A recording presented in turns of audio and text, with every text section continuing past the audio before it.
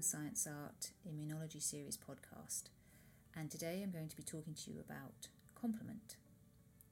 Complement crops up time and time again in all of my discussions about innate immunology, and if you remember, innate immunology is really what we're talking about is non-specific mechanisms of recognition, and what that means is that it's non-specific because there is a general response to something, because your innate immune system has been supplied with equipment and recognition tools to recognize a part of a bacterial coat, for example, that's so fundamentally essential that without it bacteria wouldn't survive. That's what we mean by non-specific. The complement is a protein that's produced from our liver, and it's found, dissolved in your serum. It's a serum protein. And to ensure effective recognition and clearance, 3 activation pathways of the complement system have evolved, and I'll talk about those in detail in a moment. What happens is that the activation of these complement pathways cause the amplification of the immune response against the bacterium. So the immune system recognizes bacteria using this complement system, and then the part of the bacteria it recognizes is the pathogen-associated molecular pattern, or PAMP for short. And so an immune response is then amplified. It's bigger and bigger and bigger and bigger. Now the thing is, if you want to know something is important in immunology or anything, you see what happens when you remove it. If you remove complement or part of the components that can activate complement, you find you get deficiencies, and those lead to overwhelming infection and sepsis. Now, sepsis is where you have bacteria simply not cleared. This is simplifying an awful lot, and ultimately you end up in ITU. So we have these 3 pathways. The first pathway to activate complement, to cause this big protein to degrade into smaller proteins and amplify our immune response, is the classical pathway. The classical pathway starts with the activation of the complement in its intact form. This is called complement 1, C1q, and it is activated by immune complexes, which in our bodies means antibodies. If we have antibodies present, they activate the C1q. The second pathway is called the alternate pathway, or alternate pathway, meaning it's not the classical pathway, and this can be activated even in the absence of an antibody by bacterium. And the third pathway is the mannose binding lectin pathway. So complement starts off as a big protein that is essentially cleaved into smaller parts of protein. So it starts off as complement 1, and every time it cleaves, it becomes complement 2, and if complement 2 is cleaved, that becomes complement 3, and so on and so on. This is obviously a general idea. I'm not going to go into the minutiae of this because if you're doing this, listening, it's very difficult to get a sort of a handle on it. But what I want to get the idea across is that by simply activating one pathway, you suddenly get this massive avalanche of bits of complement protein. And some of the bits of protein that are produced come together and form enzymes. Some of them will act independently in different ways. And this gives you essentially an idea of having one protein suddenly becomes activated. You get this massive response, and ultimately you can produce up to 16 different complement proteins. So a small stimulus can create a very large effect. And for each of the pathways, the antibody one, the classical one, the alternate one, and the mannose binding one, common to all these pathways is that you have a complement 3 fragment. So you kind of go with complement 1, complement 2, complement 3. And all of these pathways have a complement 3 fragment. And then complement 3 ends up being the most abundant and important of the complement protein fragments. Activated complement generates 3 major types of effectors, the type of activities that the complement can do, which is why it's pretty good at what it does. The first action of complement is as an anaphylatoxin. It is essentially a pro-inflammatory molecule, and essentially it attracts and activates your white blood cells, your leukocytes, through activation with their receptors, and they have receptors for complement.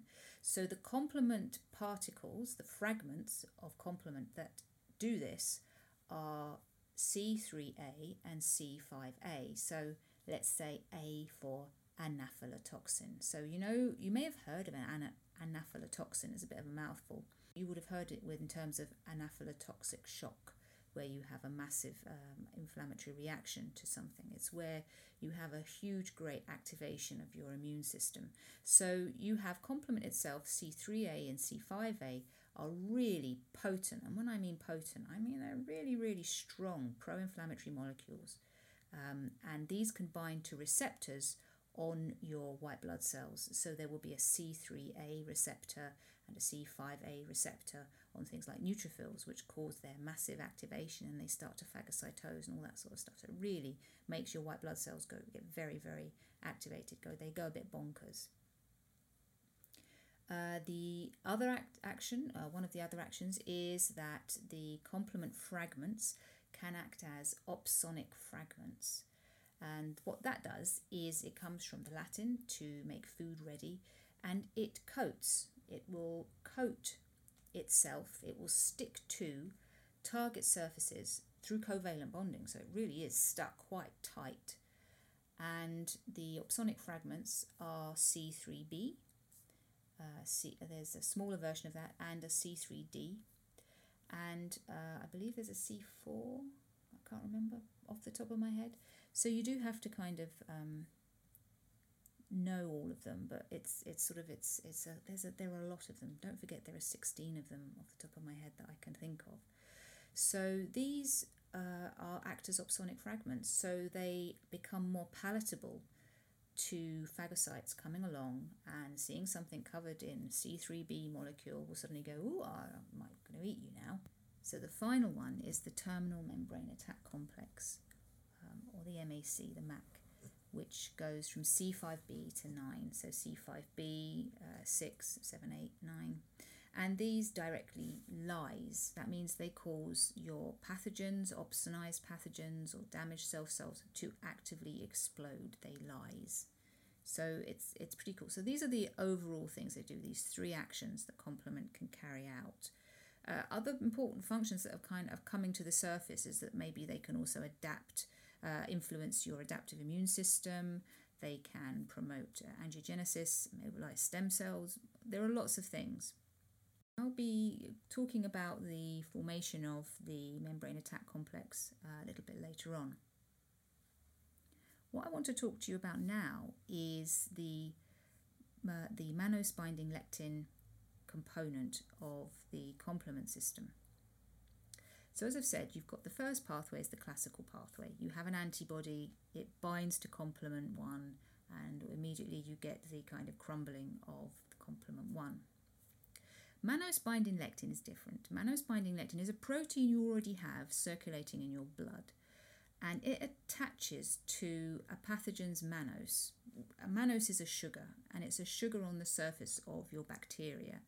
I once likened bacteria to licorice comforts. They're kind of like these oblong, lovely little licorice sweets, cylindrical, that are kind of coated in sugar. Very similar, except not really. So your bacteria has this mannose on its surface, and mannose binding lectin can bind to that mannose and become activated.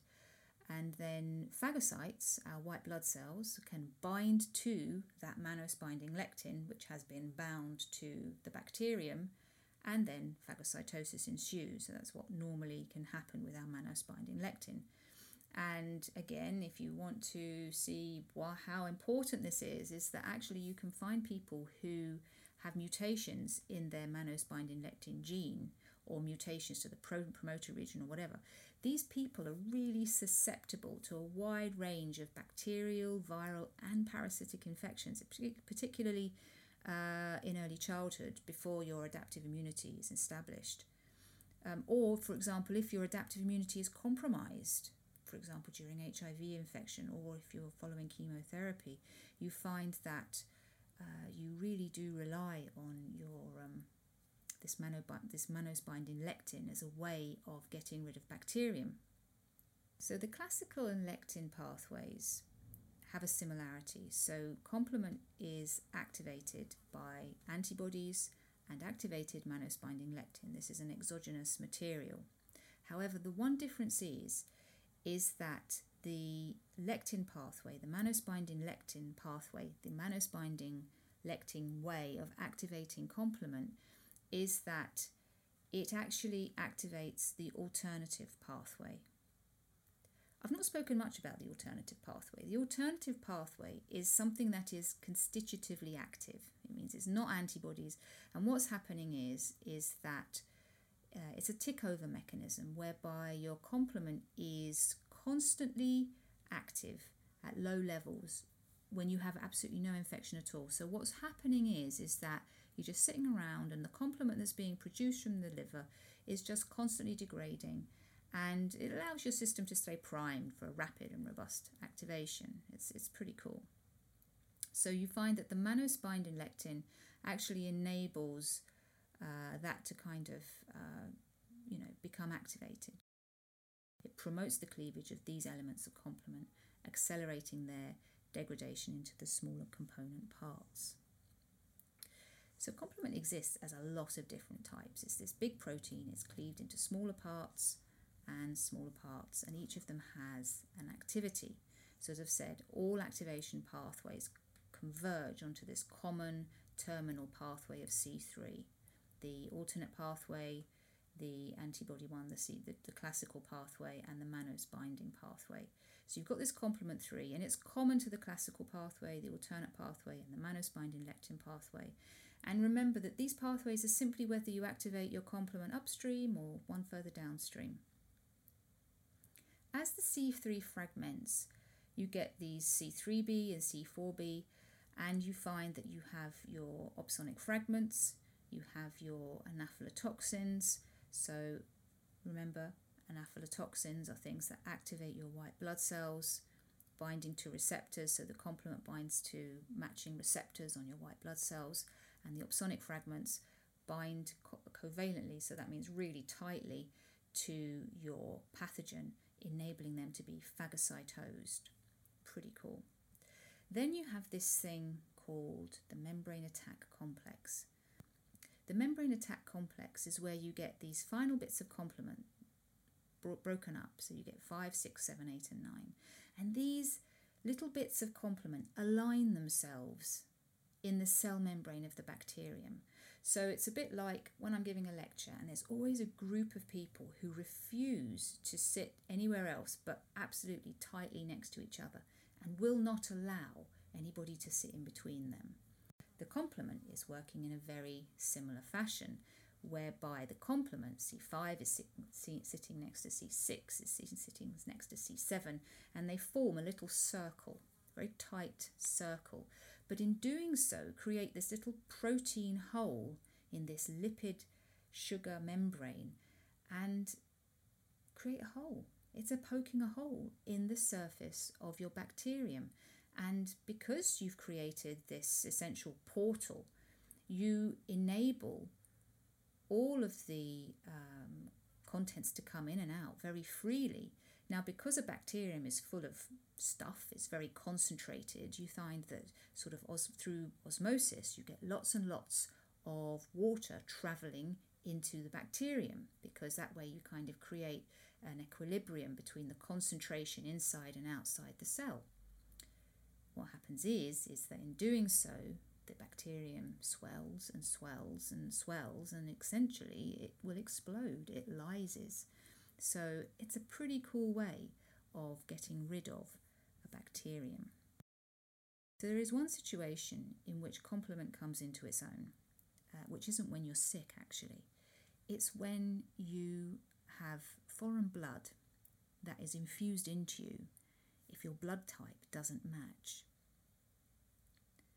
And there used to be something called a Coombs test, and blood banks use an indirect Coombs test to determine whether there's likely to be an adverse reaction to bloods being transfused. And if you remember, you have lots of different blood groups. You have blood group A, B, AB, and O. And the letters denote whether you have antigens on your surface. So you have A antigens, that's A little proteins and sugars on the surface of your red blood cell, blood group A. Blood group B, you've got B ones. Now, because your red blood cells have no nucleus, they have no MHC1, then your immune system cannot recognize whether your red blood cells are foreign or not. It's just not possible. So what evolutionarily we have is your red blood cell is teamed up with an antibody that will bind anything that is dissimilar to your red blood cell. So if you have a blood group A, you will have an antibody that will bind to blood group B, and that will be anti-B against B. So that's how that works. Now, I want you to cast your minds back to complement and the classical pathway. The thing that activates the classical complement pathway are antibodies. So if you have a cross-linked antibody, an activated antibody, because it has bound to a red blood cell that is foreign, you will get the activation of the complement system through the C1q. So an antibody will bind to the surface of your blood, and it will activate and produce C2 and C4 fragments. I think it's C2a and C4b fragments. And both of these can generate an enzyme called C3b convertase. C3b convertase is an enzyme. A's tells you it's an enzyme. So C3b convertase, it splits complement 3 into two fragments, C3a, which is an anaphylatoxin, and C3b, which is an opsonic fragment. The C3b that's produced, this opsonic fragment, binds covalently to the surface of the incompatible red blood cell, and therefore that red blood cell can become phagocytosed. So when you have, most people think, if I add the wrong blood, what's going to happen is antibodies will come along and they'll clot them and agglutinate them. And you're like, yeah, sort of, but what else? That's just one mechanism by which antibodies work. And there's a whole podcast on how antibodies work. Antibodies work through agglutination, but they also act through the activation of the complement system. And so you find that you have your red blood cell is coated in these opsonic fragments. So your red blood cell starts to get eaten. You then have this C3a. The C3a diffuses away with all the other fragments and it acts as this chemoattractant. So C3a diffuses away with other fragments and it acts as a chemoattractant, and it stimulates mast cells. Remember, mast cells produce histamine. C5a attracts macrophages and neutrophils. And then after this, we've got all of these white blood cells that are activated and phagocytosing like crazy. We have the activation of this membrane attack complex. So C5 convertase, we've got an enzyme, produced eventually down in this sort of part of the complement. It splits C5, complement 5. It's split by this enzyme that complement itself has created into C5a and C5b. C5b reacts with C6 and C7, and that reacts with C8 and C9, and it forms this membrane attack complex. So we have C5, it goes into these smaller portions, C5a, C5b, reacts with C6, C7, C8 and C9, and forms this membrane attack complex. And that will perforate the outer membrane of your red blood cell, and your red blood cell will then explode, it will lyse. Isn't that amazing? So in summary, we have these three pathways. We've got the antibodies, we've got the alternate pathway, which is constantly ticking over, where your complement 3 is hydrolyzed or broken up at a slow rate, and it is accelerated by microbial surfaces. The lectin, mannose binding lectin, that happens on the interaction with mannose on the bacteria, causes the activation of proteases that cleave complement and activates the alternate pathway much more quickly. Now, as I've said, we know that defective mannose binding lectin production is regarded as the most common immune deficiency actually in the general population, and affects approximately 5 to 7% of individuals.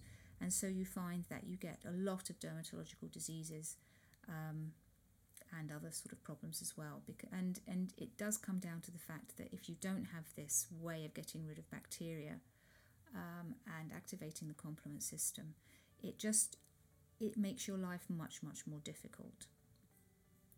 So I hope you've enjoyed that little whistle-stop tour of complement. There is so much more to learn about complement, but I think this is enough for now. I hope you really enjoyed it. Do catch up with more immunological topics in my immunological series podcasts, so do check it out. So thanks for listening, and see you next time.